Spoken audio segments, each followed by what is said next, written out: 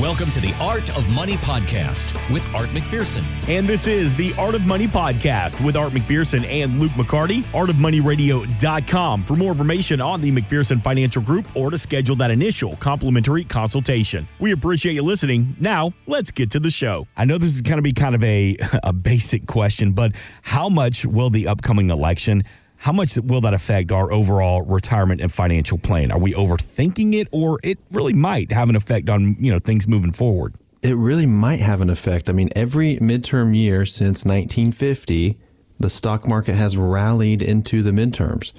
So, this year has been one for the history books to not follow the history books. Mm-hmm. But, when we think about what the stock market usually does and what the stock market wants, the stock market wants gridlock in the government. So, right now we have a Democrat sweep, right?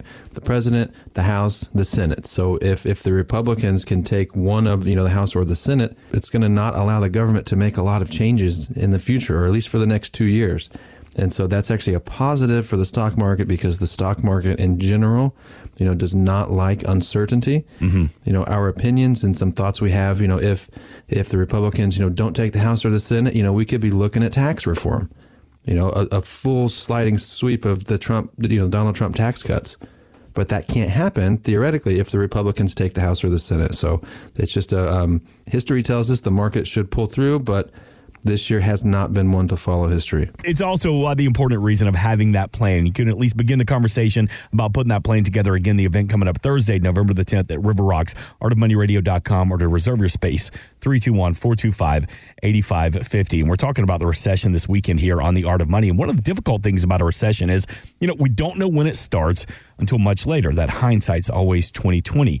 Well, billionaire hedge fund manager Paul Tudor Jones tells CNBC that even he isn't really sure if we're in a recession right now. I'm assuming we're going to go into one. There's a specific playbook around that. Well, so that playbook is most recessions last about 300 days. From the commencement of it, the stock market's down, say, 10%. When we get into that recession, there will be a point when the Fed stops hiking. There will be a point when it starts to either slow down or even at some point it'll reverse those cuts. And when that happens, you'll probably have a massive rally in a variety of beaten down inflation trades. All right, so the cliche, our recession playbook. What is yours telling you? What should we be doing, Luke McCarty? Yeah, I agree with Paul on some of the things he said. Now, I don't agree with his recession, the stock market down 10%. We're down a lot more than that, the stock market in general.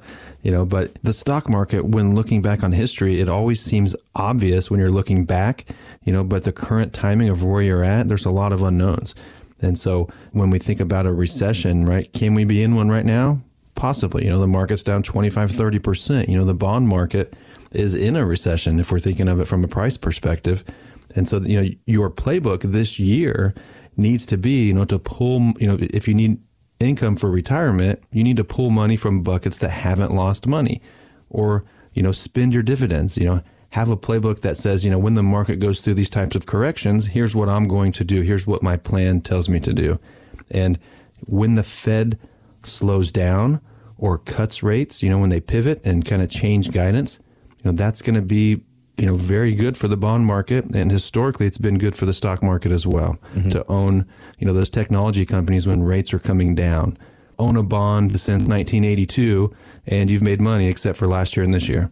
As rates have gone down over time. So when the Fed changes guidance, it's going to change the stock market. So even though we are technically in a recession right now, 2 months of negative GDP growth, you've said it before, Art McPherson, you've said it before, that we do think that 2023, regardless of what happens with the midterms, it's probably going to get a little bit worse.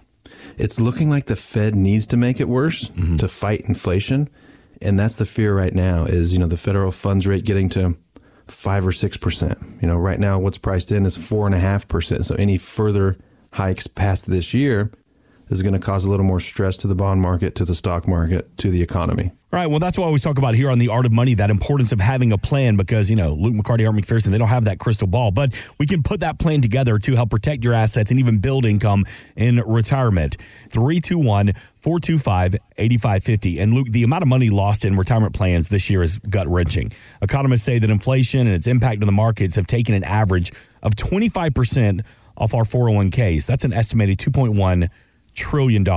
So, Luke, while the experts try to decide if the market has reached a bottom, could this also present a possible opportunity? There's definitely opportunities, at the back end of a bear market or the back end of a recession.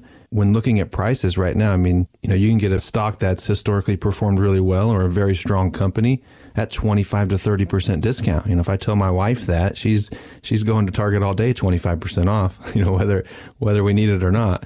And so if you're still buyers in the stock market, it presents an opportunity. If you're not a buyer, let's say you're retired and you don't have the income coming in or the 401k, well, now's a chance to take some assets that haven't lost money during this last year and shift them, right? Kind of rebalance your whole portfolio. If you have X amount in cash, well, that didn't lose money. Now it's time to buy some stocks. Mm-hmm. If you have X amount in an investment that hasn't lost money, like an annuity or a preferred stock or, you name it, it's a good opportunity to potentially look at kind of trying to buy something discounted that you couldn't have bought last year. We talked about here last week here on The Art of Money how everything's more expensive, and this being Halloween weekend, you were 100% correct about even Halloween candies become more expensive.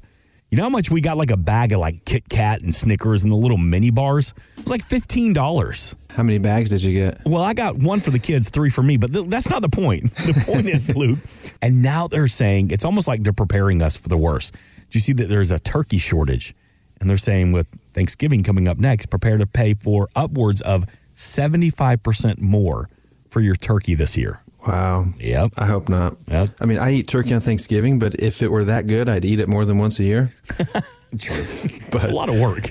Yeah, the cost of candy's gone extremely up. I'm having a barbecue at my house on Halloween. Uh-huh. That's gone up, Uh-huh. The cost of tri-tip, that's what I'm smoking for Halloween, has gone from, $6 a pound to $13 a pound. Goodness. So when thinking of inflation being 8.1%, everything we talk about, Mark, is up more than 8.1%. Okay, you've said it before here on The Art of Money. Core inflation. What is core inflation? So core inflation is a component of the CPI. So the CPI report is what came out last month at 8.2%, potentially peaked in June of 9.1%. But there's another internal, like the core CPI is inflation minus food and energy. Mm-hmm. And its big component of that is housing. And that is still rising. So we see that rising. We can kind of, look at the traditional CPI index rising a little bit more as the price of diesel fuel continues to go up.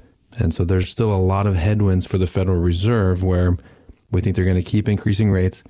I don't think they're going to pivot, meaning I don't think they're going to cut rates, but they may slow down next year in 2023 and just see how things play out. That's the importance of having that plan. And so tell them what's going to happen next, but we do know that everything is more expensive right now. 321-425-8550. And before we get out of here on this segment, it's common that we get into a rut and we feel like that we're kind of on autopilot. We've talked about clients who take an autopilot method of investing with target date funds. They just kind of set it and forget it.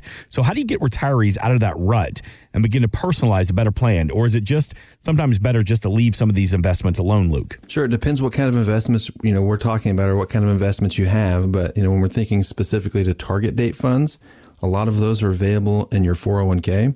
They can be available in an IRA, so we can use those for our clients here. We don't, because the issue with target date funds is, let's say you have a Fidelity Target 2025.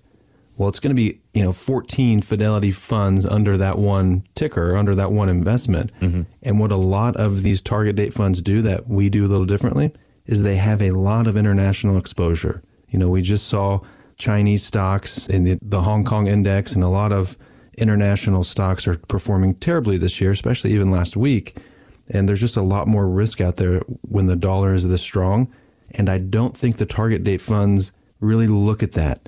They just kind of have their allocation based on, the date you're expected to retire. And they put X amount in this bucket and they keep it what it is. Mm-hmm. So it's just not very active. It's very passive with a lot more international, in my opinion. If you have a question about your target date fund, some of your investments, is it better to kind of leave them alone or maybe make some adjustments? Give the team a call. Let's sit down. Let's have that conversation. It's no cost, no obligation to you with the team at the McPherson Financial Group. 321-425-8550. Thanks for listening. Want more from Art McPherson of McPherson Financial Group? Find us online at artofmoneyradio.com.